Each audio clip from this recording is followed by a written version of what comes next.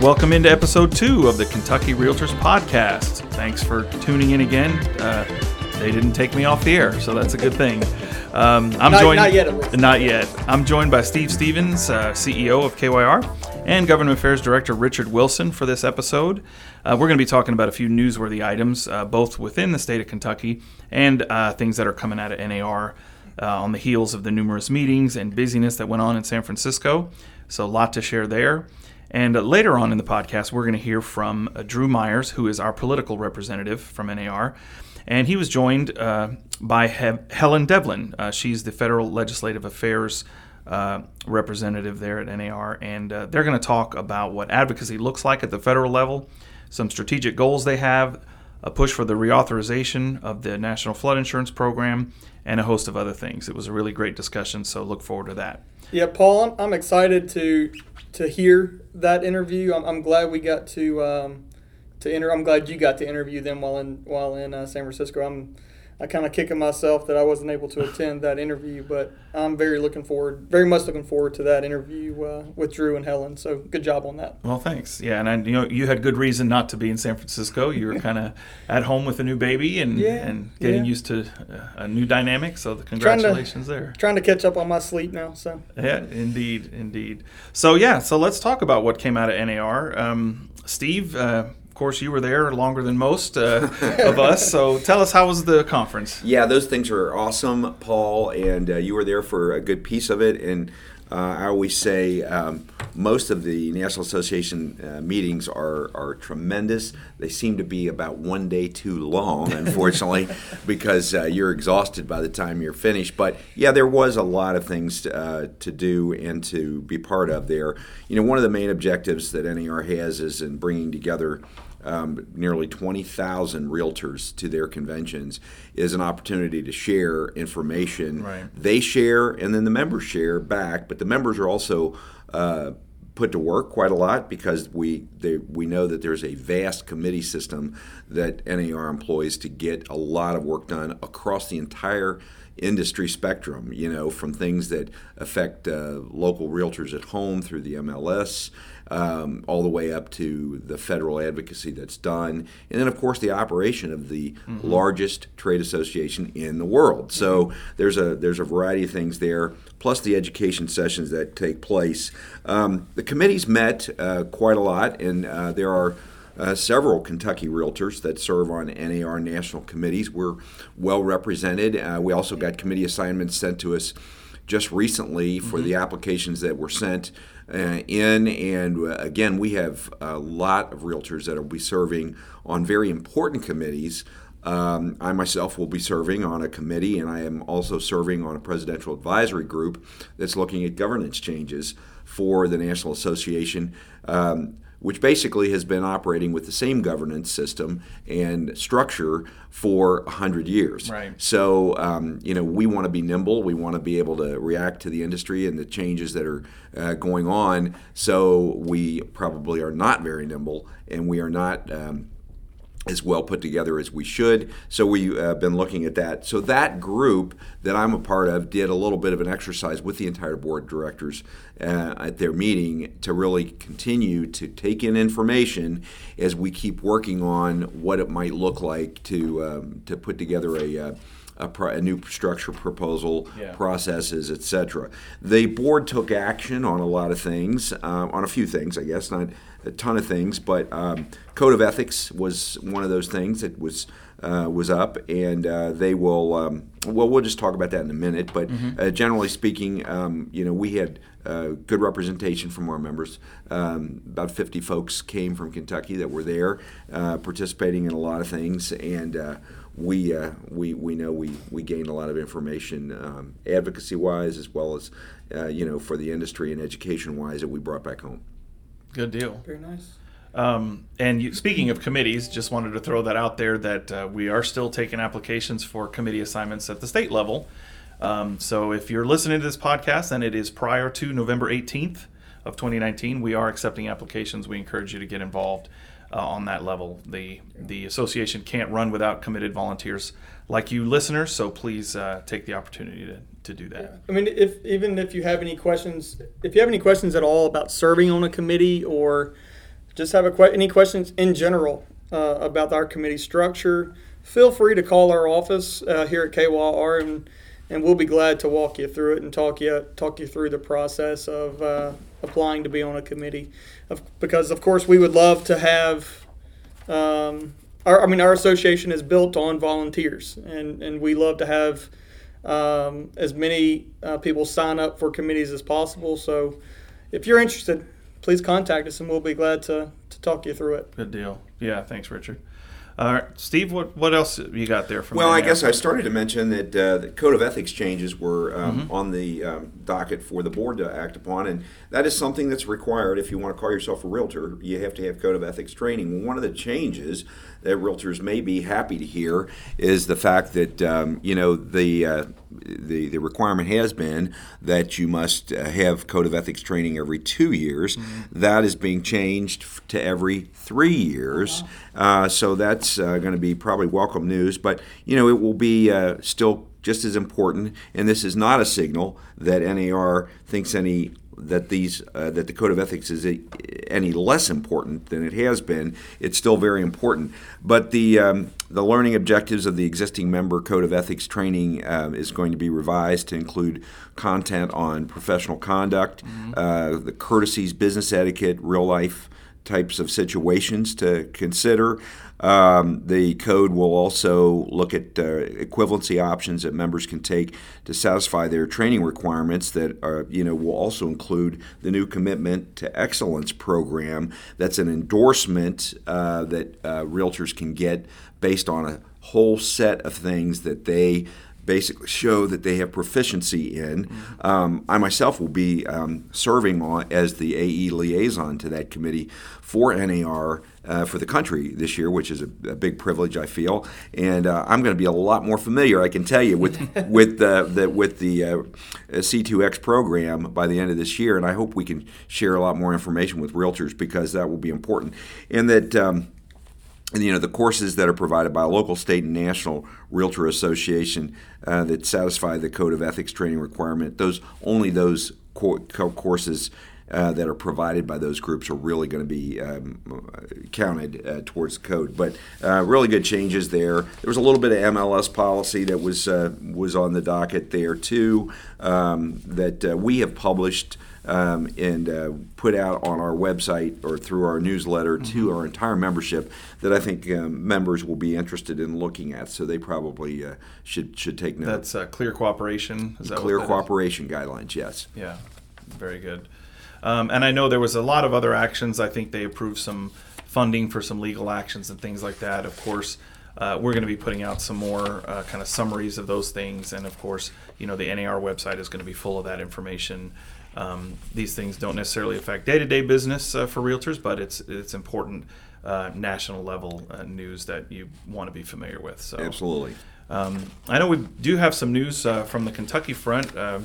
Richard, you just attended an important meeting and have some information on KREC regulations. That's right. So we attended the Joint Administrative Regulation Review Subcommittee on November 12th. The newly proposed KREC regulations were heard in that committee and passed out of that committee that morning.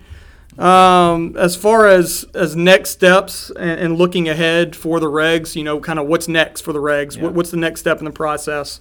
So step number 2, the regs will be sent to the Joint Licensing, Occupations, and Administrative Regulations Committee.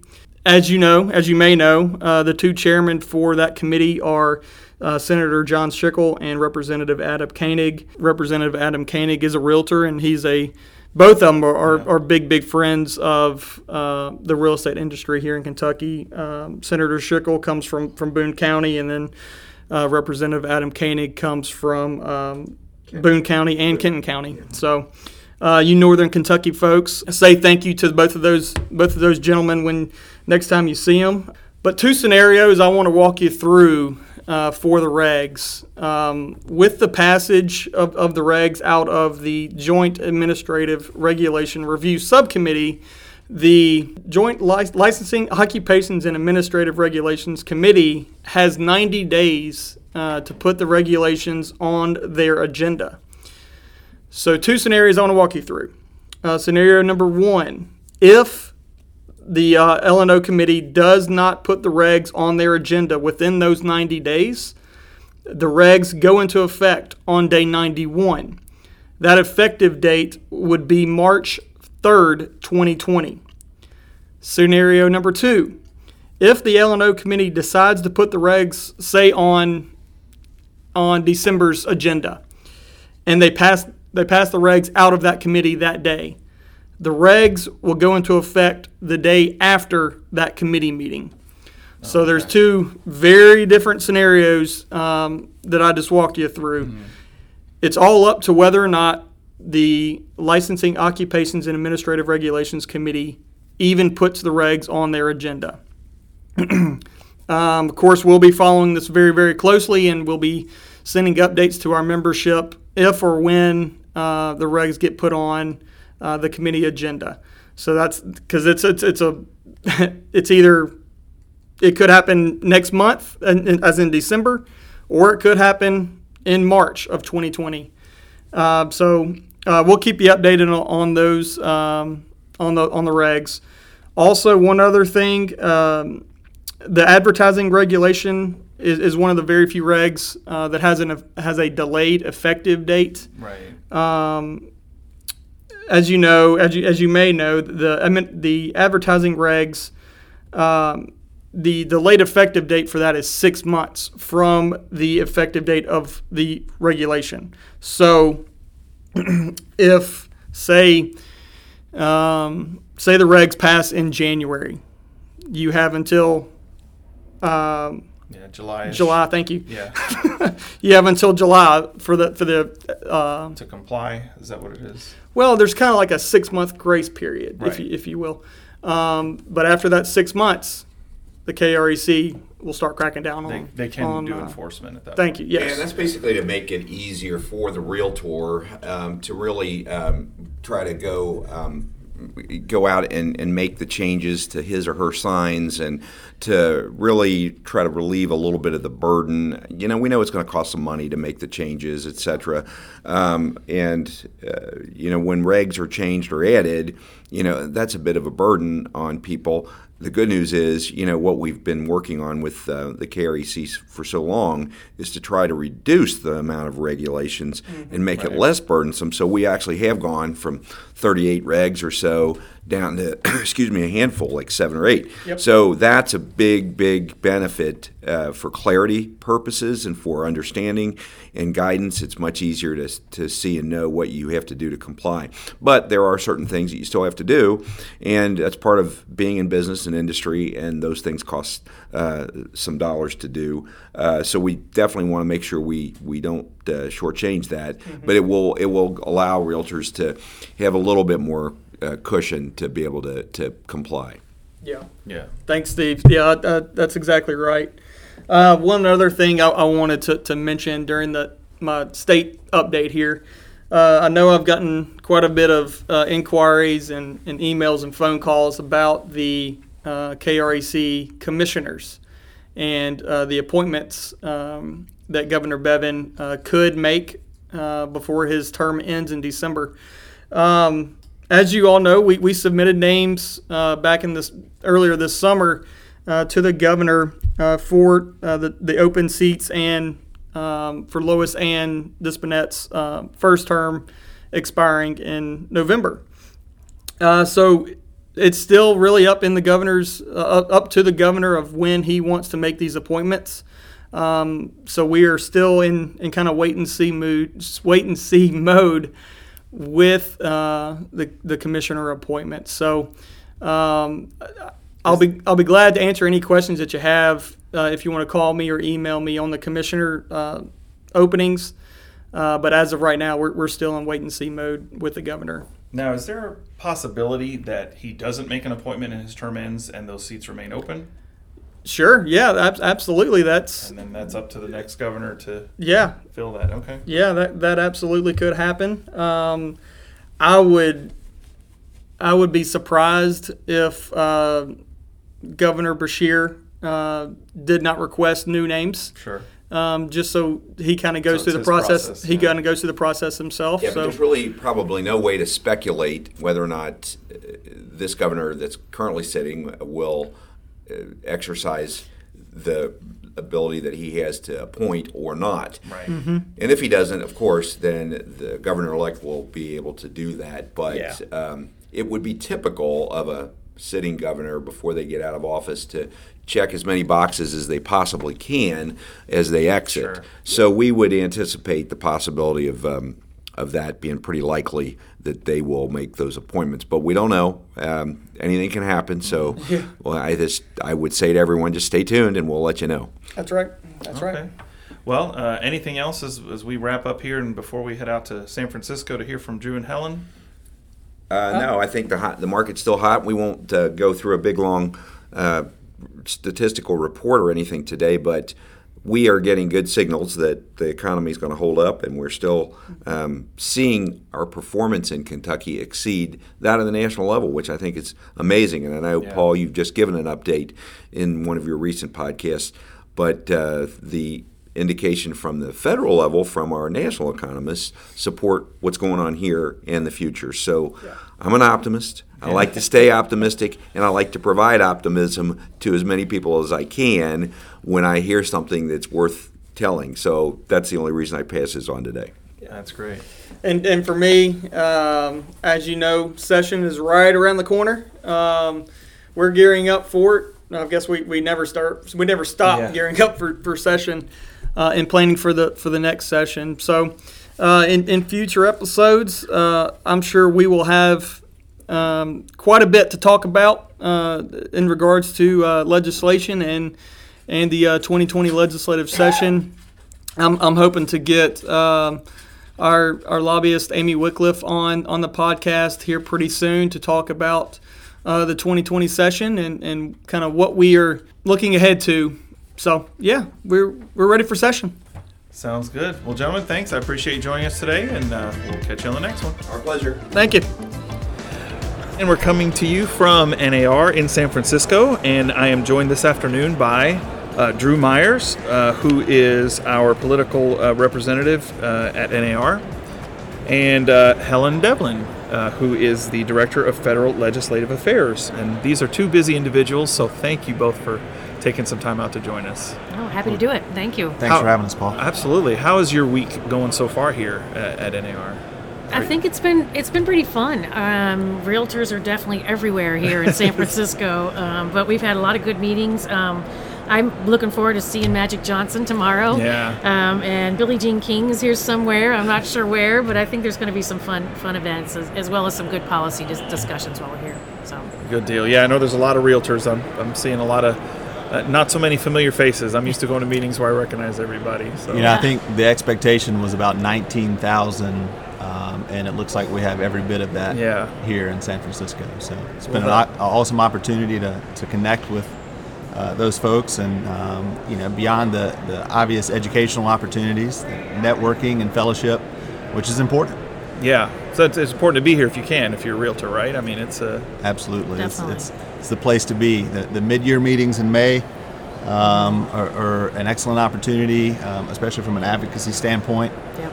And then, of course, the annual conference this year in San Francisco, sunny San Francisco. Yeah, exactly. A little foggy since I've been here, but I think the weather's going to pick up. Yeah, I'm learning a lot. I mean, it's really neat to see the realtor voice galvanized in one place like this. I mean, the association does a lot of good, and you can see that in policy issues and other things, but to see everyone here physically all as one is neat. So this is my first one, so it's fun to watch. So tell us a little bit more about what your role is. I mean, we just talked now about your titles, but what does a federal or a political rep do? Drew, what does that look like for you? Well, so there are 6 of us, right, covering all 50 states, and I feel fortunate that I get to cover a territory of 7 states, Southeast, Mid-Atlantic, up in Pennsylvania, so it's an excellent opportunity for me to really do two things. First, there's the campaign side of what I do, right? The political aspect, which is will only get busier as we get into 2020. And, most of my role from that aspect is working with State Association, working with you guys at KYR to consider funding for candidates and determine who we're supporting, who NAR is supporting at the federal level, and to what extent. And then there's the other end of that, which is kind of the grassroots communication part, which I really enjoy. And that allows me to get out and visit not just my state associations, but locals throughout all 7 states, and kind of keep you all informed on what we're doing at the federal level, the issues that we're working on, and at the same time get feedback, right? Hear stories from the members, what's affecting their lives, what's affecting their jobs as realtors, and then relay that to our lobbyists on the Hill and share stories with them that they can then utilize when they're meeting with members of Congress, because what's the saying? All politics is local, right? And so the members of Congress always want to hear those stories about things that are happening in their district. Right, how it affects their constituents. That's right. That's right. So Helen, talk a little bit about kind of what you do and what does your daily routine look like? So my job is like, sometimes I joke that really I'm a customer service agent. Right. I'm like the contact. Our lobbying team, we want to be the contact for that congressional office if they need anything realtor related, anything housing related, any questions they have. And so my job is to sort of maintain those relationships, and then also work with the lobbying team to strategize about how's the best way, who are the right members to get to help us with issues that we need to move forward, or who can we help build a coalition with, that kind of thing. And so a typical day, typical week when Congress is in session, usually there's a hearing or a markup of some point that NAR is involved in. We have lots of different variety of issues that we cover. So, the week before we'll be looking at what the focus of that hearing is, figuring out how we can make sure that our issues are heard. We try to figure out which members of Congress are on those committees that are favorable to us or that would be willing to ask a question so we can get something on the record, or be willing to steer something in a direction that we want so that we can get our message through. And then so that's really what we do. We come up with a strategy on that, and then we go out there and we talk to those members and we try to make sure our questions get asked. And there's a fundraiser every week at least that we attend. Thank you for the RPAC to make those possible for us. But it's just in keeping those connections, keeping those contacts. And like Drew said, telling them the stories back home. One of the biggest strengths that we have is the fact that the issues that we talk about are related to what's going on back home. Right. And the first thing every member wants to know is, what's the real estate market like back in Louisville or back in Lexington? And then how does the issue you're talking about affect my constituents? Right. So it's a great team effort to try to make sure that those members understand that everything is sort of connected from back home to what we talk about too. So without asking you to choose a favorite, is there one that's really easy to work with? An individual that just that members of Congress wise? I mean, from the Kentucky delegation, sure. I would have to say, and it's probably because we have the most contact because of the committees he's on, but Andy Barr is on the Financial Services Committee. Okay, He's a ranking member of one of the subcommittees there. So a lot of our issues are really in front of him on the House side, and he's been very helpful to us along the way. I would say, John Yarmuth is a chairman this year, chairman of the Budget Committee. It is a committee that we don't have a lot of issues involved with, but knowing that we've got a Kentucky member who is very pro-realtor, who is part of the leadership team on the Democratic side in the House, is always very helpful. So, and of course, for a state like Kentucky, it never hurts to have the majority leader in the Senate to be your person. And he's someone who often jokes about, realtor issues and how the importance of home ownership is like something that people think is in the Constitution, and we're fine to have him think that and work with him. So absolutely. You've got Kentucky has a great delegation, particularly for being a smaller state. Sure, a very well placed delegation to get a lot of things done and to be important. Yeah, so it's actually pretty impressive how I don't know if powerful is the right word, but I guess influential Kentucky is in that what you just mentioned, and then also of course Leader McConnell's wife, being part of the transportation cabinet, and having worked in infrastructure industry before, I know how. When we go up there, there's always someone from Kentucky that can. So that's great. Help. That's true. Now you mentioned that bringing policy issues and things like that to these members of Congress and stuff. So what are some of those key issues that realtors should be kind of focused and keyed in on here as we approach the end of the year? So I think that there are three major issues that we have been talking about, are talking about, and will continue talking about. NFIP, maybe the most timely, and I think we'll go into detail maybe on some of that. Would be interesting for your members to hear. GSE reform is a long-term, ongoing conversation. Sure. Since Fannie and Freddie were placed in conservatorship in 2008. So that's something that we've become intimately involved in most recently, having released our plan for removing the GSEs from conservatorship, or releasing, I should say, the GSEs from conservatorship, and then the plan moving forward. And so we were happy to be able to engage in the conversation in that way. And Ken Fears, our policy expert, is doing a lot of great work there. And then infrastructure, which is one of those topics, an issue that we have not traditionally engaged in as realtors, but one that we will be much more engaged in, I think, going into 2020. And one of the questions I get asked often is, the first one is, well, what is infrastructure? Right. What if you line 10 people up and you ask each one of them, give me your definition of infrastructure, right, you're likely to get 10 different answers. It's a very broad topic. So honing in on what exactly that means to realtors is important, and I think a process we're working through. But the second piece of that is, well, why is it important to realtors? Well, communities are important to realtors, right? And so that is the direct connection. Access to funding for infrastructure is important to continue to develop communities so that our realtors on the commercial side and the residential side can continue to have success growing their business and selling homes.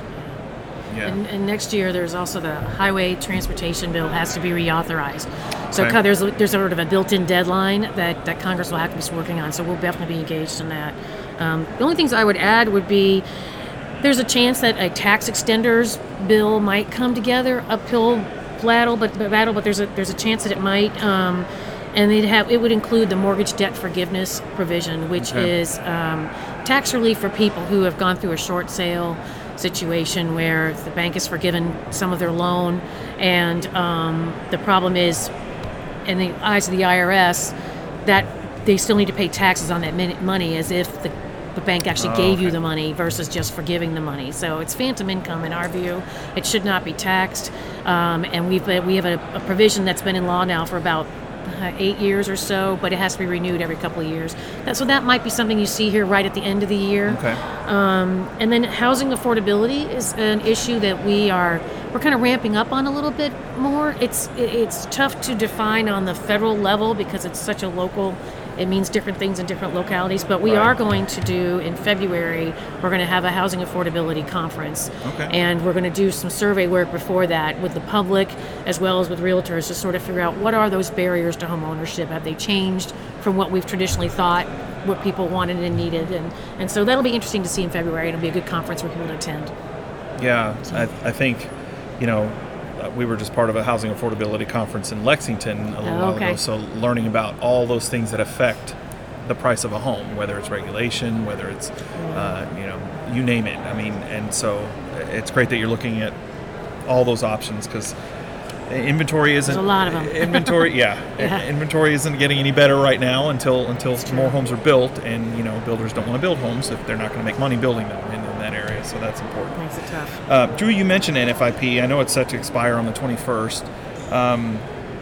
There's a bill making its way through the House right now. Is there anything you can tell us specifically about that? Well, so I will punt this to Helen for more specifics on the bill, but I will just say, this is an issue that NAR and KYR and all of our state associations and all the way down to our local associations have been talking about and working on for years, right? And this is not something that's going away. I think that for the first time in a long time, though we've had, 12 or 13 short-term extensions now in 13. The last 2 years, I think we're finally getting to a tipping point. Okay. HR 3167, I think, has gotten us there, right, and with its passage out of committee back this summer. And so that was I think a giant leap forward. It really was. For us in this game, and we'd certainly look for opportunities over the next few weeks and months and into next year to capitalize on whether it's that bill or something else to get us to the end goal, which is a long-term reauthorization of NFIP. One thing that's been a challenge, is always a challenge with flood insurance, is it's parochial. It's about people's individual constituents. It's not it's not a partisan issue. It's not. So it makes it really. That's the challenge of trying to get an agreement, because people use flood insurance differently across the country. It means different things, and that's kind of where we are right now. We've got this bill passed unanimously out of the Financial Services Committee. It's got some great money for mapping mitigation. It's got and mitigation. It changes some regulations so that the private market will hopefully start to grow, and to encourage people to use the private insurance as well as NFIP. It's got a lot of good things in it, but there are some members that are concerned about some other changes. FEMA is now looking into doing a complete reorganization of the way rates are developed, so that everybody can have a little more. The technology's changed so much. You ought to be able to tell house by house what your elevation is and what your real risk is. So they're going through this overhaul, and it's making some members that are in those coastal states, obviously, New Jersey, New York, but Louisiana, Florida. They want some more answers on things before the bill can move forward. So we're in a holding pattern a little bit until everybody kind of gets together and comes up with an agreement. Our message is just keep talking, figure that out. It's not NAR's issue right now, because whatever solution they come up with would only improve the bill in our view. So we're fine. So we just keep trying to have a drumbeat going of saying keep everybody at the table, keep discussing, and fingers crossed we'll get something. So we'll see. Okay. Switching back to GSE reform, you mentioned, Drew, earlier. I know I learned a little bit about GSEs. I had never heard that term before I started here at KYR, but it's government-sponsored entities. Can you go a little bit more into depth about what recently happened with Fannie and Freddie, and can you go into some detail on that issue? I know I'm looking forward to maybe talking to someone else in your organization about that in a future episode, but can you touch a little bit on that? So NAR released its plan back at early this year, early 2019, for GSE reform. And really the three key takeaways from that plan are that it increases access to affordable mortgage products for creditworthy individuals. It keeps mortgage costs low and preserves the 30-year fixed. And it keeps the market stable during ultimately a transition out of conservatorship. So following that up, just I guess a few weeks ago, the Treasury released their plan. And there are aspects of it that I think we're okay with. Mm-hmm. There are aspects of it that I think we want them to continue to work on. Right. Right. And I know Ken, I think, will go into more detail on that for sure. And Helen, you probably have some insight into. Yeah, I think the main, the main thing is, it's been 10 years since anyone's been able to get anything really moving on GSEs. Because when the crash happened, the federal government completely took them both over. So the whole mortgage process, the secondary market is what it's called, is the process of mortgages being bundled and sold as MBS on the on the markets, and then having a guarantee that people are going to get paid through that process. That is now fully owned by the federal government through Fannie and Freddie. There are private groups that do this, but so the whole issue has been, how do you get them back out to be their own entity again?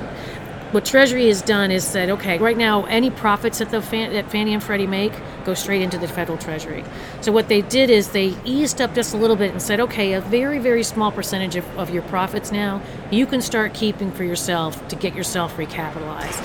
So it's the first real step towards the administration moving towards trying to rebuild these back into a private entity or a public-private kind of entity and structure, not something that's just fully on the federal government's book. So that's why nothing's happened in 10 years. This was kind of the first baby step. And Ken can get into details more, but we were encouraged by that, but we were watching this really cautiously because we want to make sure that whatever structure there is, make sure that mortgages are available for all people that are qualified borrowers and in all markets, that the 30-year fixed mortgage product is still something that is available to people. So more to come on that. It's a complicated issue. It is complicated, and I think we always want to educate the public about what's going on too, but then when you have complex issues like this, it's hard. Especially this one is probably the difficult to try to explain to people who don't understand home selling and buying and the mortgage process. It's a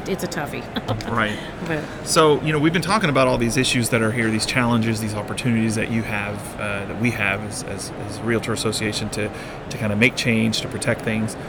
Let's talk about some recent wins, like what has happened either this year or in the very recent past that we can kind of celebrate. What are some win column items? So I think probably the best win was this condo rule issue that folks have heard about. That's something that it's been in the works for years, and it really started at an NAR meeting.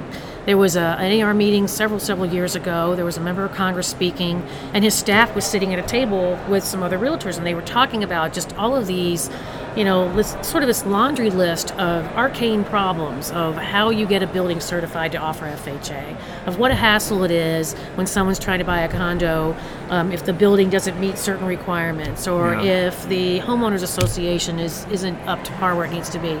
And a light bulb sort of went off in the staffer's head and said, well, we could probably fix some of these things. And we were kind of like, well, it's a regulatory thing. And they're like, yeah, but we're Congress. We can tell them what to do. So this staffer and our housing policy person got together and just came up with a list of simple changes that just make the whole process of trying to buy a condo using an FHA product simpler for everybody.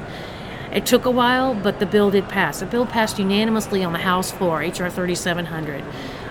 It passed out of the Senate. In this, again, years, it's probably passed, it's been several years when it passed.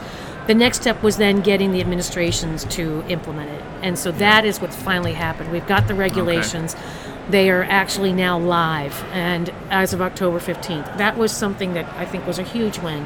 It may not be the type of thing you're hearing about on the nightly news, but it's for home buyers, for affordability. Condos are the way to go. Why not make this whole process make more sense for everybody? So, another one that was a big win back when the housing crisis happened, but it was an NAR issue, was the implementation of a first-time home buyer tax credit.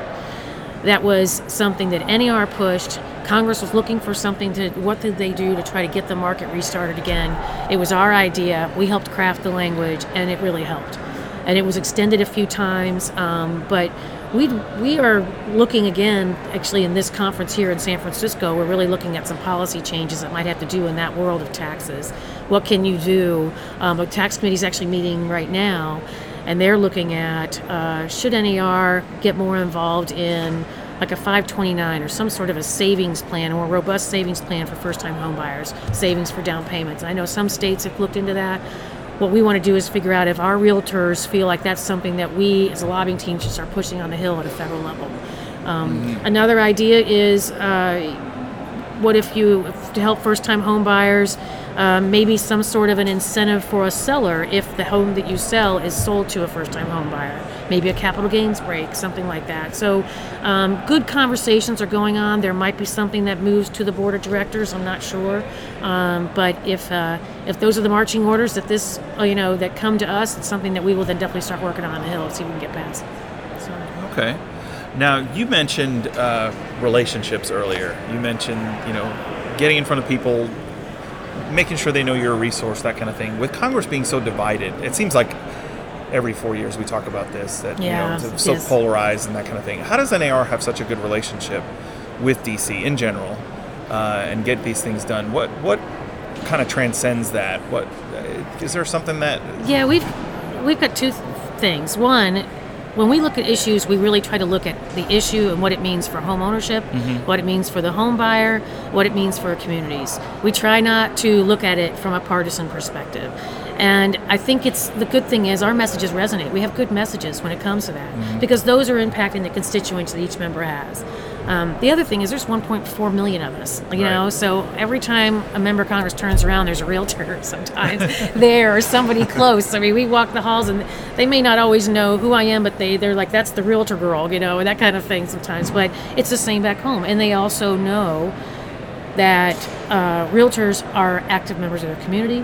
Realtors know they understand what's happening in their community. They understand where the problems are, and so they're a natural resource for members to have. And very few other organizations have that. We're the only one who actually, I think, takes it to the level that we do, where members are constantly know that if they talk to somebody back home and they talk to me, they're going to hear the same thing.